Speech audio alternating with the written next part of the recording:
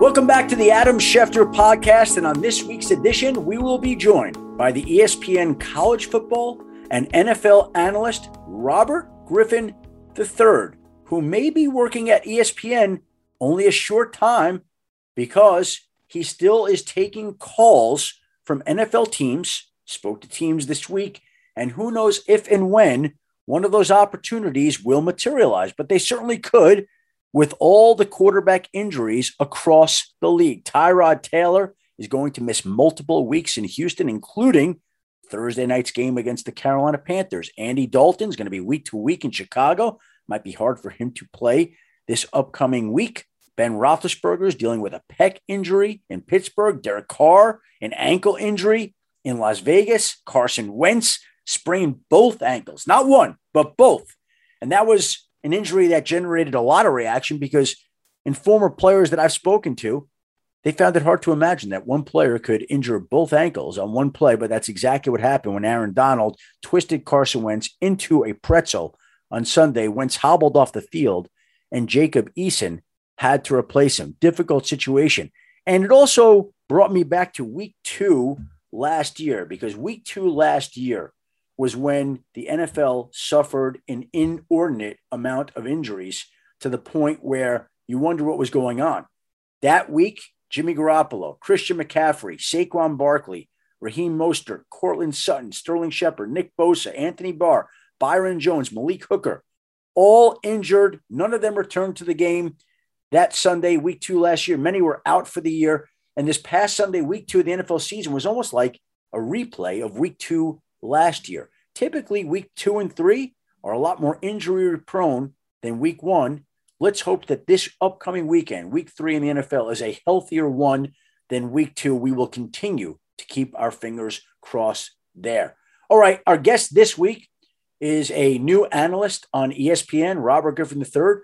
Don't know how long he will wind up working at ESPN. He still harbors hopes of returning to the NFL, is engaged in conversations with teams, but everybody knows RG3, his history, college football player at Baylor, where he won the Heisman Trophy, was selected 2nd overall by Washington in the famed 2012 NFL draft, went on to play in the NFL for the Washington football team, the Cleveland Browns, the Baltimore Ravens, where he finished up last season. And now he's a free agent in the NFL, but working for ESPN, and has many thoughts on many different topics. Robert Griffin III. Have I ever interviewed you before? Have we ever spoken like this before? Not like this. You know, we met very early, as soon as I got to DC in Mike's office. But aside from that. Oh, that's right. I forgot about that meeting. That was when he brought me into the team to address guys and how to deal with the media, right? Correct. Yeah. No, it was even before. It was before that. As soon as I got drafted, we took the private jet to get to Redskin Park. When I walked in the building, you were in Mike's office, and he introduced you to me there, and then you came back and did the. Yeah, I don't remember. Yeah, I remember it. I'm trying to think what I would be doing in Washington at that point in time for your arrival, and I don't remember that at all. Yeah, I don't think you were necessarily there for my arrival. I think you were just there to talk to Mike. I don't know what it was, but that was the first time I met Shefty. And you were leery of me because you felt like I was close to Mike, right? I that came back to me a couple of times. Yeah. Right? Now you're connecting the dots. There you go.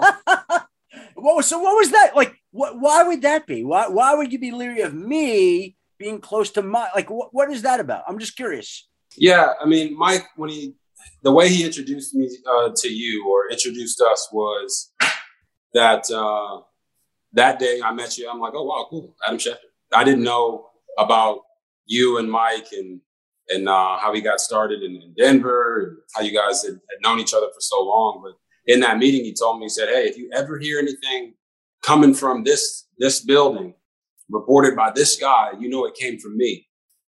And then you started reporting things from the building in 2012 and 13, and towards the end of the year. And I knew who that was coming from. Well, but the funny part about that is there's this perception a lot of times that it's coming from him. Mm-hmm. But I'm being honest with you. That's not the way he ever operated. And in fact, right, I know this. The reason we got close, if you got him on the phone right now, if we were to have him dial in, he was the head coach of the Denver Broncos. And there were years where he was trying to reach players for free agency. Right. I remember Derek LaVille being one. And there was a time where I was on the phone with the player and he couldn't get through in that day and age. And he got all worked up about it. And he recognized, you know what? He's better off talking to me because oftentimes I was telling him things that were going on more than he was telling more. you. Yeah. Absolutely. Right. Not even close. And I guarantee you, I would bet my life on it that if you asked him that and he were on the call right now, he would say that exact same thing. Yeah. So I understand what you're talking about in terms of like being leery, because that came back to me a couple of times, I guess, through various agents or players, or whatever it was that you had during we've had similar interactions and commonalities, right? Yeah. I was going to say my only deal was back then when those stories were coming out, I had heard those things from Mike.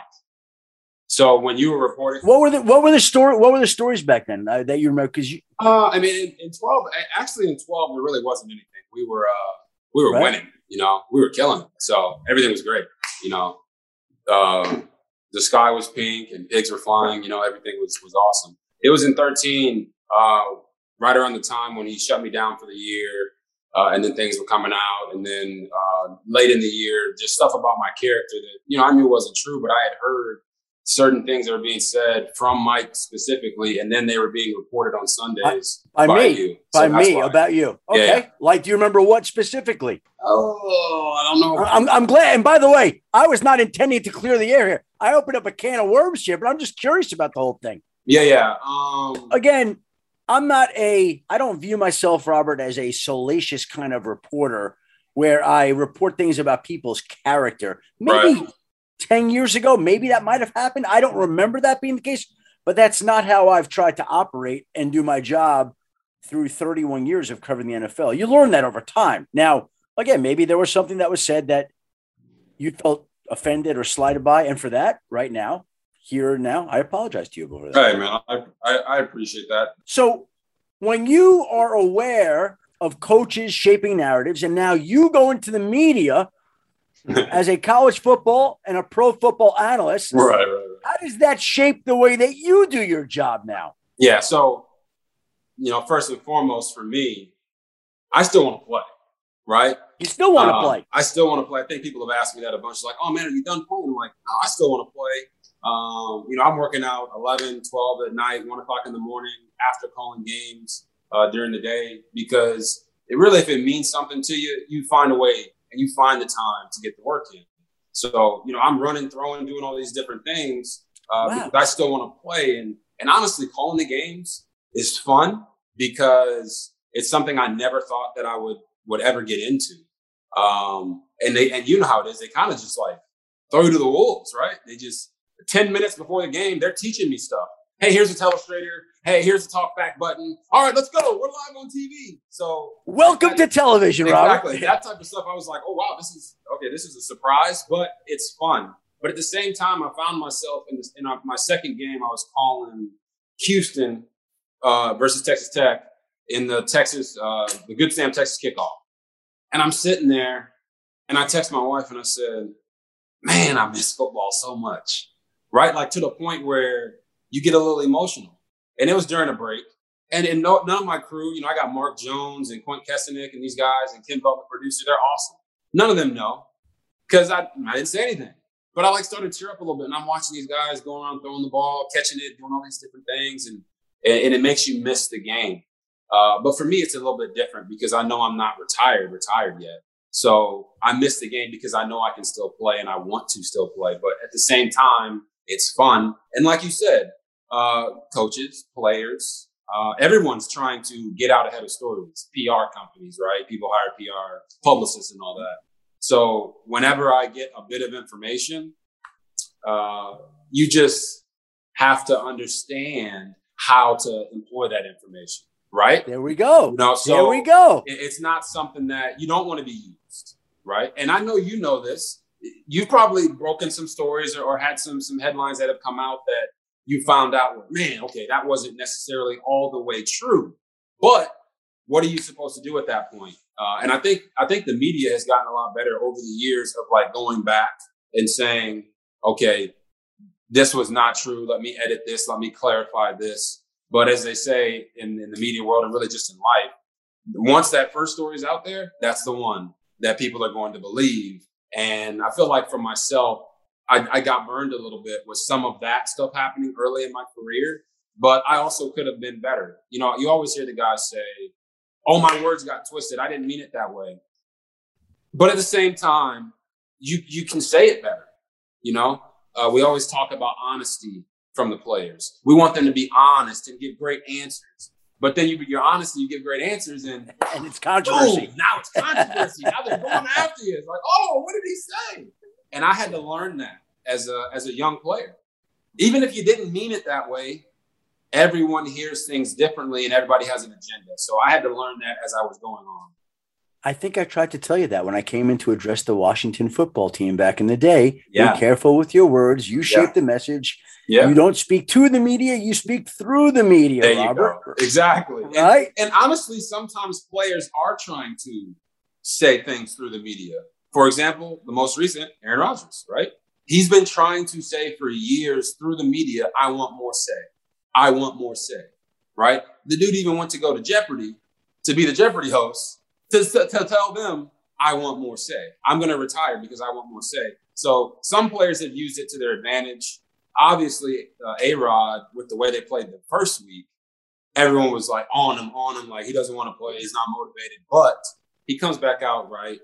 Monday Night Football kills it, and the narrative is gone. So it's interesting for sure. This show is sponsored by BetterHelp. We all carry around different stressors. I do, you do, we all do, big, small. And when we keep them bottled up, as I sometimes have had happen in the past, it can start to affect us negatively. Therapy is a safe space to get things off your chest and to figure out how to work through whatever's weighing you down. It's helpful for learning positive coping skills and how to set boundaries. It empowers you to be the best version of yourself. It isn't just for those who have experienced major trauma. If you're thinking of starting therapy, give BetterHelp a try. It's entirely online, designed to be convenient, flexible, and suited to your schedule. Just fill out a brief questionnaire to get matched with a licensed therapist and switch therapists anytime for no additional charge. Get it off your chest with BetterHelp. Visit BetterHelp.com/Adam today to get 10% off your first month. That's BetterHelp, HELP.com/Adam. Two guys drove to work. Neither guy wore a seatbelt. One guy got a ticket. One guy didn't. The same two guys drove home. One guy wore his seatbelt. One guy didn't. One guy made it home. The guy not wearing his seatbelt didn't. Don't risk it. Click it or ticket. Paid for by NHTSA. We're in a period here, Robert, where there are a number of teams with quarterback injuries. The Houston Texans have an injury. The Chicago Bears have an injury. The Pittsburgh Steelers, Las Vegas Raiders. I'm missing people, but the point is you talk about wanting to play. Have you had contact with teams? Like, it's a strange spot for you to be in where you are doing a television analyst job, right? But you also want to be ready if and when somebody calls. Has that come close to happening? Yes, it has come close. And honestly, throughout the offseason, it was getting closer and closer and closer. For a guy like myself, if I'm not in the building right away, then you're just bringing me in to be QB2 to solidify your room, add some knowledge to your quarterback room. So I had to wait till after training camp, and then that happened. And the teams that were interested are still interested, but something's got to happen. And I'm realistic about that, and I understand that. But as you see the year go on, and all these guys are getting banged up and they're getting injured, for me, it's like my faith comes into play because on one hand, I don't want anybody to get hurt, right? I don't want to see guys get hurt and then, that's why I got the op. But at the same time, I understand the business of it all. And if a guy goes down, then there's got to be a guy that comes up. And right now, the only really two guys that are out there on the market with a ton of playing experience that had success in the league are myself and Cam Newton. All right. So it's like, who you going to bring in? Right. I don't know. But the teams that have called this week, I've been excited about that. But at the same time, I do have a job and I enjoy my job. So it's more about what's going to be out there. What is the opportunity for me? And teams that called know that I'm ready to roll. This is my curiosity as a reporter now, which, again, we're in the middle of the podcast, but just as a reporter, I want to know this. There are a couple of teams that call you. So what does it take to push it beyond conversation to the point where you have an agreement and you're going in to play for somebody and you're leaving us at ESPN high and dry? Right. I know for me, it's I want to play. I'm 31, right? You see Tom Brady, he's 74, and he's playing games still, right? So for me, it's I want to play. ESPN understands that, right? When I signed on, they understood that, but they also understand that this is something that prayerfully I'll be able to do for the next 30 years, right? 30, 40 years since I'm a young guy, and I want to find success and work with these guys. But from the team standpoint, it's I don't really care what goes on, right? I don't care if a guy gets hurt or doesn't get hurt. I believe that I am one of the best quarterbacks in the league when it comes to top 32. I think Cam said that he's not 32 and there's not 32 guys that are better than him. I would agree with that. I don't think there's 32 guys that are better than Cam, myself, or let alone 64 that are better than Cam and myself. But each team has their own prerogatives. They have young guys that they want to work in. And we're looking to come in, obviously continue playing the game, but also revitalize our careers. And sometimes teams can shy away from that early on, but if they have injuries, then they might be more willing to bring you in because they know that you can play. So you're not going to give up on this even if nothing happens this season. Even if it were to extend into the offseason, you think that you could be ready for the 2022 season. Correct. And then it's just up to ESPN to decide what they want to do, right?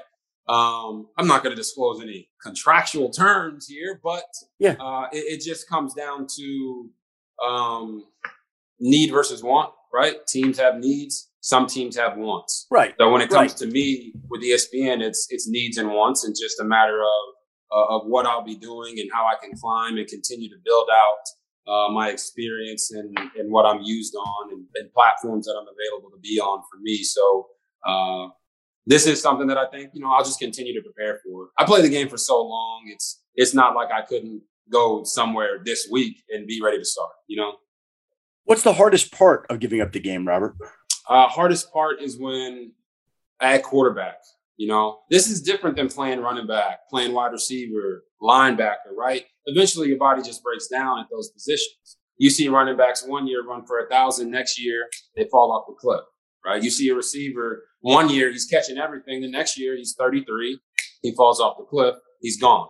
But one step. Or they miss a step in their stride pattern or their speed or their agility. It just happens. But at the quarterback position, you haven't seen that, right? You see Tom Brady's playing for a long time. Aaron Rodgers is an older guy. Phillip Rivers played forever. Drew Brees has played forever. And I'm significantly younger than those guys. And I'm also not as accomplished as those guys. So there's a hunger in me that makes me want to continue to play. And I think that's the hardest part of it all, is when you know in your mind that you can still go get it done. And you can go get it done better than some of the other guys that are on rosters. That's the tough part. When your body is broken down and you're a wideout or a DB or linebacker or offensive lineman, very easy to give up the game then. But I love the game so much. And I think that's why I've found success early on here in the broadcast and the analyst and commentator roles that I'm in at ESPN, because I love the game of football so much. Yeah. And it sounds like you've drawn motivation from some of these older quarterbacks.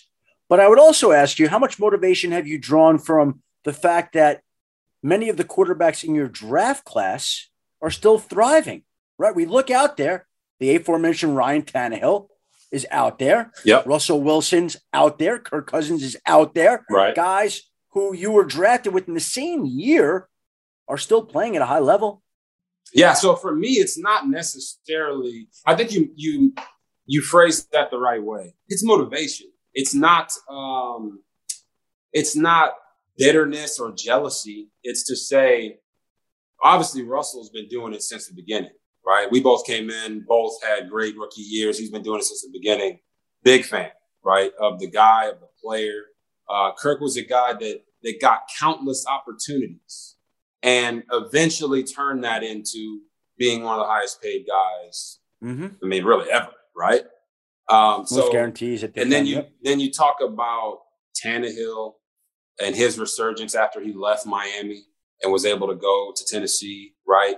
You talk about Nick Foles and how he was on the brink of retirement, and then he goes out and he's the backup in Philly. Carson Wentz goes down and he goes and helps them win a Super Bowl. So for me, it is more motivation. I'm not extrinsically motivated by other guys. I'm self-motivated guy, but when I see all these opportunities and guys maximizing it, Tyrod Taylor, right, goes out, gets a chance to compete, boom, wins the job. That's what I want to get to. I know this year, I mean, it's the season. You're not competing to be the quote-unquote starter in the season. So for me, it's about a team has an injury or they want to bring me in. That's awesome. If next year I can get an opportunity to come in and compete and go somewhere, whatever it may be, then I'm on board for that. But I do firmly believe not only in my own ability, but in my wherewithal. And I'm a young 31 because I haven't had an opportunity to really play the game for about 5 or 6 years extensively. You know, see spot duty in Baltimore, 2 games against the Steelers, 1 game we win, 1 game we lose. So my last 2 starts, I'm 1-1, but not really running an offense that was perfectly suited to me, perfectly suited to Lamar Jackson because of what Lamar Jackson does. I'm a different player than Lamar Jackson. And I believe I would thrive in a system similar to the ones that Tannehill and Cousins and Russell Wilson have played in. How about Washington? How about going back to Washington? Could that ever happen? Yeah, I mean, it could. To be honest, you know, I'm sure you saw the tweet that I put out saying make the call when Ryan Fitzpatrick went down. And Taylor Heineke, don't get me wrong, every opportunity that he's gotten, it seems like he sees those moments. But for me to go back to Washington, it's one thing for me to be open to it, right? It's one thing for the fans to be open to it. You know, I still hear stories about how the stadium is filled with number 10 jerseys. And, you know, that makes you feel good because you feel like you made an impact. But for me to go back, that would have to be something that Coach Ron Rivera and the team would be open to. And I think you never say never is what I would say. Would I be open to it? Yeah, I would love to go back and be able to have that come full circle, you know. But am I begging for that or pleading for that? Nah. But if your guy goes down, make the call. As a guy who loves stories, that would be a great story, Robert. Wouldn't it? Wouldn't it be a great story? I mean, come on, you know. I've always looked at the situation in Washington as just wrong place, wrong time, you know. The injury at the end of the 2012 season and the playoffs against Seattle, and people will talk about that and say, "What if forever? If I never go back and able to have some type of resurgence there?" But for me, it's just I always look at this and like I talked with Lamar about this when I was there for 3 years. The best thing that ever happened to him was that he got drafted by the Baltimore Ravens because they let him be himself. They built the offense around him.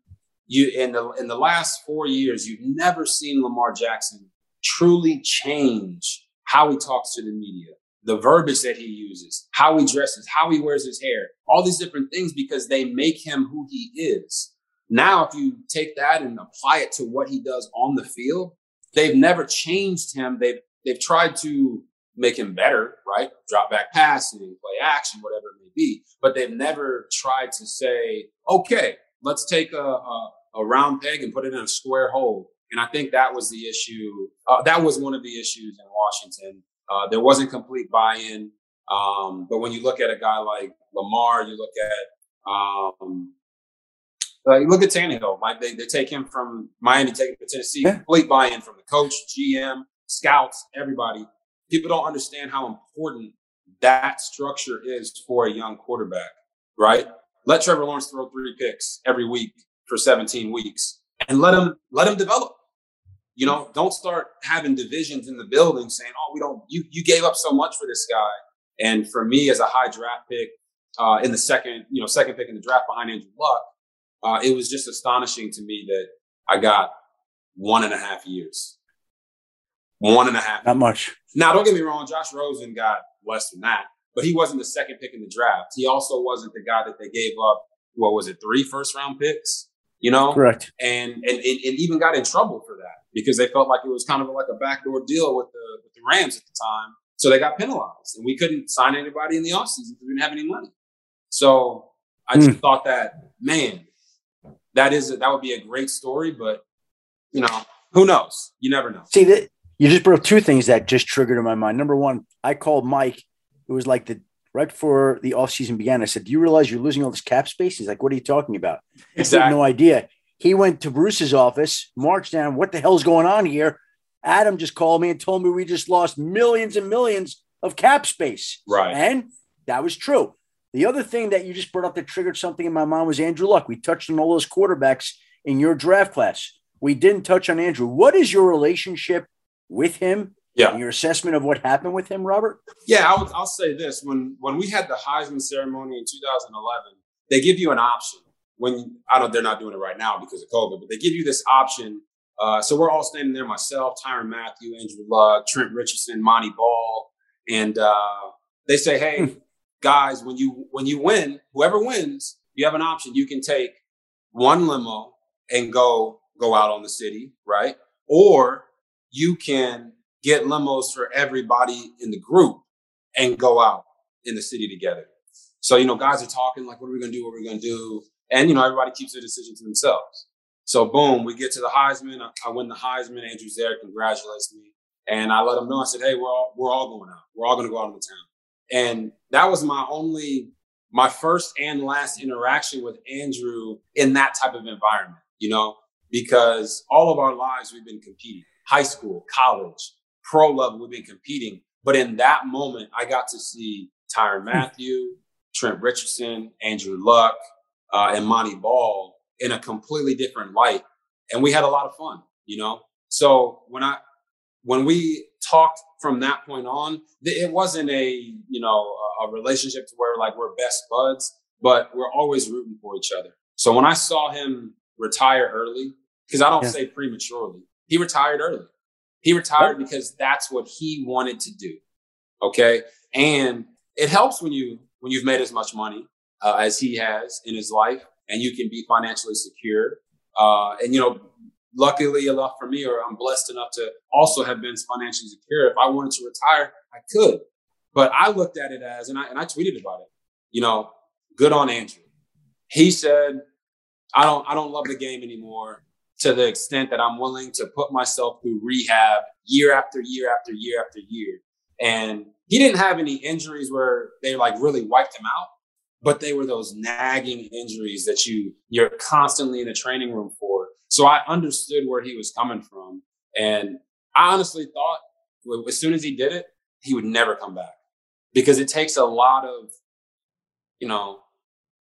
resolve and inner confidence to say, I'm going to step away from the game, even though I can probably play for another 10, 15 years and have to battle through all this all the time. And he said, you know what? It's not worth it to me. And I respect that. And you still don't think he's coming back? I still don't think he's coming back. I don't. I think he made that decision. I think if he wanted to, he could. Oh, yeah, he could. And someone would take him back. But I don't think that he will. And if he did, and I'm in the league, then I won't be able to tell any stories. But if he did and I'm not, I would love to tell that story too, It's interesting. Somebody said to me this year, they said if Andrew Luck ever were going to come back, this would have been the year because it would have been 1 year out of football to kind of rehabilitate, get yourself right, reset yourself physically, mentally. It would have been 1 year of missing the sport. And then this would have been the year to come back. And the fact that he didn't come back this year tells people, and we'll see if they're right, like you're saying, like they're saying, that he probably will never come back to play football ever again. Yeah, and what I would say is I think that everybody out there is hoping that we're wrong, right? Right. You want to see these guys, but I want to see, honestly, I want to see Colin Kaepernick get an opportunity to play in the league again, right? if that's really what he wants, I would love to see him get that opportunity. I would love to see Cam get another opportunity to go play. These guys that have played at such a high level, including myself, right? You've played and you've shown the world that you can do this at a high level. You never root against those guys. So for Andrew, I would love to see him go back. But everyone that I have talked to that is close to him, that there is no way in hell he's coming back. So, that's up to him. And I think it'd be a great 30-30 someday, 30 for 30 someday, right? Well, I'd like to see Andrew come back. I'd like to see you come back in Washington. I'd like to see Colin Kaepernick come back. All three of those, mind-blowing. Oh, my goodness. Wouldn't that be – that would be an epic storyline and one for the ages for sure. Now, listen, as you're taking me through all this, and I'm thinking, you're 31 years old. Yeah. And you've won a Heisman. Yep. And you've gone through what you went through in Washington. And you've gone through changing agents and going into TV and having children. Like, you've been through a lot of life for 31 years, Robert. Yes. Everything is relative, right? So, people say, hey, it's not all about what you're going through. There's other people that are going through a lot more. But it's natural, right, for all of us to be more concerned about the own issues that we have to deal with every single day, as opposed to everyone else. So when I look at it in a vacuum, it's like, man, I have been through a lot in just really 31 years. Like you said, having children, going through what I went through in Washington, the success, the highs, the lows, going into TV with the success and all these different things. But at the end of the day, there are people out there who have had to deal with way more than I have ever had to deal with in my life. But my experience in the professional realm in a short, 11 years, has been enormous, right? I've been way up, way down, in the middle, out of it, back in it. I've experienced success at almost the highest levels. And then I've experienced failures at almost the lowest levels. So what I look at it as, it's allowed me to continue to grow and develop as a human being, be a better father, right? Be a better husband, be a better brother, be a better son. And it's something that I wouldn't change it for the world, because the story that I will have to tell after all of this is going to be that much greater. Well, listen, there are people that have been through more. I get it. But there are many people who have been through more publicly, where you have had people documenting your life, watching your life, seeing the things unfold in front of us. So people have watched you as this Baylor College Heisman Trophy winning quarterback grow into the number 2 pick, growing into leaving Washington, going out. Now we see him on TV as a football analyst. Like, there's a lot there, and you're only 31. What have you learned? What's the biggest lesson you've learned during those 11 years that you can share with us? That is a great question. The biggest lesson that I've learned about life. Yeah, just for me, they always say enjoy the moment, right? Enjoy the moments that you're in and cherish those. So, we always talk about athletes and how much money they spend and how they do this and how they do that. To a certain extent, I've never done that, but I understand why some people live that way, right? They live like there is no tomorrow, because you never know when your number is going to get called. You never know when your time will be up. But for me, through all of it, really, I just lean on my faith and my belief in God that it's all happening for a reason, right? I kind of, to be honest with you, fell into this broadcasting and analyst thing. It wasn't something that I thought 10 years ago I would do. And it had nothing to do with how much money I was going to make playing or anything. It just wasn't on my radar. But God had a different plan. And when I was out of the league in 2017, I didn't do anything. I trained, I stayed ready. I got calls from 10, 15 teams, but it never progressed. And I sat on ice for an entire year. And I told myself going into this offseason, I was not going to do that. So I had those auditions with Fox and ESPN, and I wasn't expecting anything from those auditions. I was just going in there to give it a try and give myself more doors to go through. And I'm sure you and everyone else saw the reports of how I did at the ESPN audition, the Fox audition. And then it became apparent to me that this was a real possibility. So the biggest lesson I've learned over all these years is to never never regret what you've been through, but always learn. Always learn from your mistakes and the things that happen to you. Everybody feels like, oh man, this thing happened to me and I didn't do anything to deserve that. But if you can find the lesson in what happened, it can make you a better person instead of a bitter person, right? You don't want to be a bitter person. It can make you a better person. And no matter how good everyone thinks they are, we can always get better, right? No matter what it is. Well said. So the question that I think a lot of people always ask me, what do you want to be when you grow up, right? Right. Like, they're always asking, I've had people throughout the course of my career, when I was working in newspapers, what do you want to do next? I'm at NFL Network. What do you want to do next? What do you want to do next? What do you want to do next? Yeah. Like, you have all this in front of you. I know we want to play short term. So I guess that may be the answer, is that you want to be a quarterback for the next decade or so. But beyond that, even, what else would interest you? Would it be being a broadcaster? Would it be being something else? You tell me, how do you envision the future unfolding if this call doesn't come in, that you don't get another chance, which it would be nice if you did. Yeah, it would be awesome if I get that call. And outside of playing, I think, my current desires are to be the best at what I'm doing right now. So whatever it is, I want to play. So I'm doing everything I can, watching the tape, working out, throwing, working on the things in my game that I know I need to work on my own and with my coaches, because I want to play. But right now, what is my job right now is to be the best broadcaster, the best analyst that I can be. So I'm working my tail off to be the best at that, right? Knowing the teams, knowing the players, knowing the coaches, knowing the stories, and bringing excitement to the game. But ultimately, if I can always keep it 100 and be 100% honest, what do I want to do? I really just want to be able to build up the notoriety to where I can just travel the world and go help people. That's what I want to do.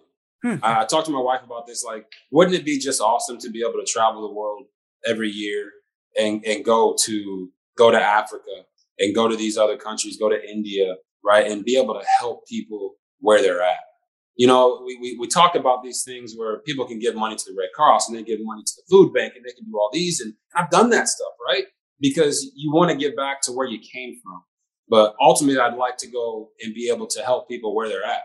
Because that money I'm giving to the Red Cross, that's not going to India. That's not going to Africa. I don't know where it's going. And I'm not knocking that, because they do great things. But to be able to travel the world and build up enough connections and relationships to go and be the boots on the ground and help people in a really, really impactful way is something that I would absolutely love to do for a living. That's hard.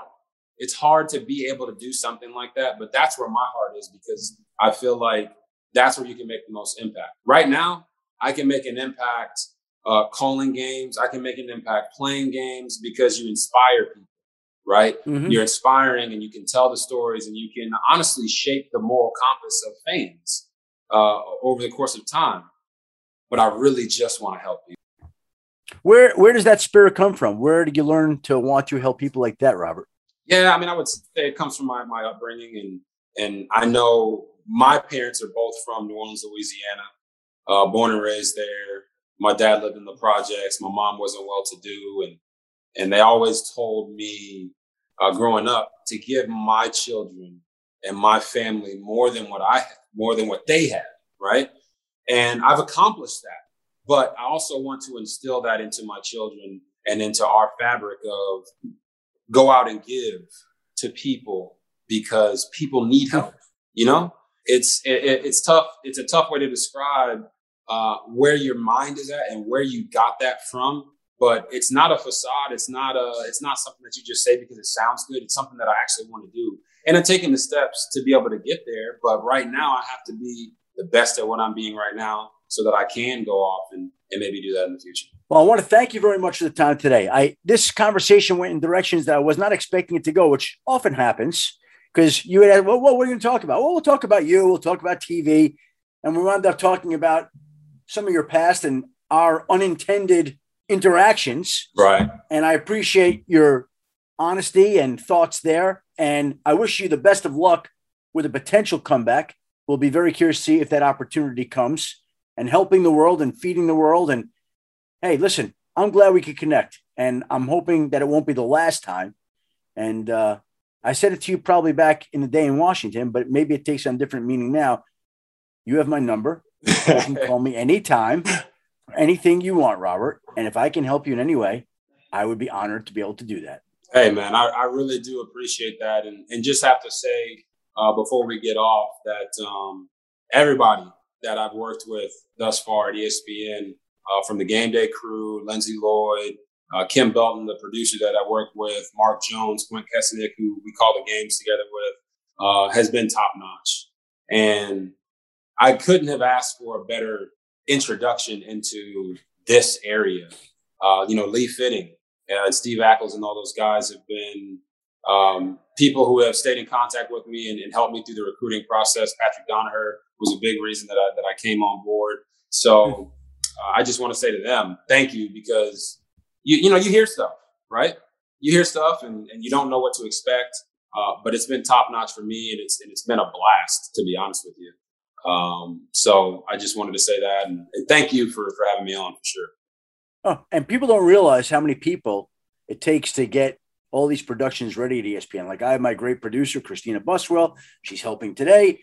I was at the Monday night game last night in Green Bay, and there are an army of people behind the scenes. They're just not out in front, right? But there are all these people that have their own jobs that make all this possible, that make it happen. And it's an amazing collection of people. And there's so many people who don't show up on the TV screen, whose jobs are incredibly important and appreciated. And it's kind of cool that you cited them as well. So that's very nice of you, RG3. I appreciate that. Oh, no problem. And like you're saying, there's so many people, like even with us on the games, when we call the games, there's so many people in the trucks, right? The camera guys. Right. We have this camera meeting before every game, and I kind of get to honestly call it like a little team meeting, right? I get to break down both teams to the camera guys so they can know, okay, what other little nuggets can I get to pay attention to during the game? And it's pretty fun, but you grow to almost be like a team, to almost be like a family. It is a team. It's the same kind of thing. And it's, I tell you, it wasn't what I was expecting, but I've definitely loved the experience, and those guys have been phenomenal. And I try to go around and give them all a fist bump and talk to them after every game and before the games, because the better we're all, working together and vibing together, the better it all comes. Yeah. It's like I tell the coaches that come to work with us, you get the experience of being on a team, the fun of being around the sport, but you're not going to be waking up on Sunday morning at 2, 3 in the morning and wondering what the hell did I do and how did we lose that game and how do we bounce back? There's not the highs that you get, and there's not the lows. It's a more even-keeled existence that we're all living. Yep. And I'm glad that you could be a part of it. Hopefully you'll stay a part of this team and not go to another team for a while. Although I wish you what you wish for yourself. Hey, my wife, with all the hits and getting landed on by 300-pounders, and obviously the real and true scares of CTE, she's very happy that I'm in this role now. She obviously knows what my desires are and what I want to do and continue to play, and she's all for that as well. But my family is definitely A-okay with me being away from the field and with such a great team at ESPN. Robert, awesome. Thank you very much. Really enjoyed it. Look forward to doing it again. We will be in touch. All right, my guy. And there is Robert Griffin III. And as I mentioned to him at the outset of the podcast, I didn't remember too many lengthy conversations that we had had. And I knew that he had had some issues with me in the way that I reported about him. But it was fun and interesting to challenge him to say what it was, because I never felt like I was unfair to the guy. But I always felt like there was that perception. We never had spoken about it. So this was fantastic to be able to sit down with a very thoughtful, intelligent, articulate guy and get his thoughts on perceptions in the media, how he felt about certain reporters like myself, what he's doing in life, what he wants to do in life. And boy, he still wants to play quarterback. That's not going away anytime soon. He is not giving up on that. And it would not be a shock if he were given another chance, because it certainly sounds like it's really important to him. And let's hope that he does get another chance. Everybody deserves another chance if they want something that badly. All right. How about this? In the headlines this week, we're going to get in-season Hard Knocks, Indianapolis Colts. That's going to be fascinating to watch. This summer's Hard Knocks, not as good as others, I felt. I don't know what it was. Maybe it's just that the novelty part of it wore off. Maybe it didn't seem as original, but in season, that's going to be something. Really look forward to seeing that on HBO, and really look forward to Monday Night Football this week in Dallas. We've got the Eagles playing at the Dallas Cowboys. We'll be there for Monday Night Countdown. And the only thing I can say is I hope that the travel experience to Dallas this weekend goes better than the travel experience to Green Bay. And I don't mean to go Ed Werder, the ESPN reporter who constantly is complaining about American Airlines here and complain about my travels. I know that I will have colleagues now getting on me, but this was incredible. I left New York Sunday at 4 p.m. and didn't walk into my hotel room in Green Bay until Monday morning at about 8 a.m. Now, how could that be? Well, we sat on the plane at LaGuardia Airport on Sunday afternoon for a few hours. Plane pushed back, made us the plane. Crew hadn't arrived. Get off the plane. Crew finally arrives. Crew gets on and announces that the people that were taking them to the airport took them to Newark Airport, not LaGuardia. And so they missed the flight leaving on time, which meant that when we were flying to Chicago to catch the connection to Green Bay, well, that was delayed and then eventually canceled. So when I landed in Chicago at about 11 o'clock on Sunday night, there was no more flight to Green Bay. It was a 4.5 hour ride. Didn't feel like I could drive since I had been up most of the night getting ready for Sunday NFL Countdown. So went to go sleep at an airport hotel till about 5 a.m, walked to the terminal. Plane was a little delayed on Monday morning. Finally flew into Green Bay, walked into my hotel room, felt like I had taken 2 straight red eyes. Just awful. One of the worst travel experiences I've ever had. Not going to name any airlines, not going to embarrass them, but my understanding is that this is going on across the country, that there are airlines that are short-staffed, undermanned, don't know how to deal with this, baggage lost, all sorts of issues. And we encountered them this week. We encountered them the week before. No Wi-Fi, no TVs on the flight out to Las Vegas. Let's hope that the trip to Dallas this weekend goes better than the one to Green Bay this past weekend. All right, I want to thank Robert Griffin III for joining us today and sharing some of his past while looking ahead to his future. I want to thank, as I mentioned to Robert during the podcast, my great producer, Christina Buswell, for putting this all together. And I want to thank you, the listener, for tuning into another Adam Schefter podcast. Before we sign off on today's episode, let me quickly tell you that Organized Chaos is ESPN's newest podcast, hosted by former NFL coach Rex Ryan and his former Jets and Ravens linebacker Bart Scott. The duo will be reunited in this weekly podcast with new episodes every Monday that will provide listeners with expert insight and analysis on everything happening around the league, featuring trending stories from on and off the field. That's Organized Chaos. Listen wherever you get your podcasts. Also, the Peabody and Emmy award-winning 30 for 30 film series presents Once Upon a Time in Queens, a 4-part documentary event about the city, the swagger, and the wild ride of the 1986 Mets. This documentary explores the epic tale of one of baseball's most dominant and iconoclastic teams and their legendary World Series comeback.